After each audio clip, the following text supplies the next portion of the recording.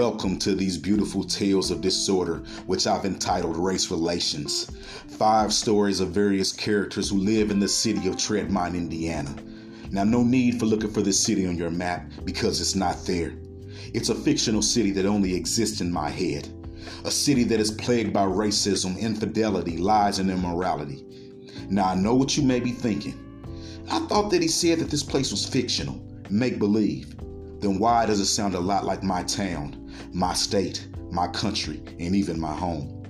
At first, when I wrote these stories, I thought that my mind was twisted, sick, for lack of a better word. But as I sit back and watch the news and see the true stories that are going on in the world, I see that it's our great nation that is truly sick. My mind just put together these stories of madness based off of the madness that I've taken in from CNN and the local news. The majority of the views that are expressed, depicting the lifestyles that are carried on in this world, I view them pointing in the wrong direction of where my moral compass tries to lead me. But I figured I might as well capitalize off society's greed, lust, hatred, and get paid for doing so. Now that I put it that way, I guess my moral compass may be a little broken itself.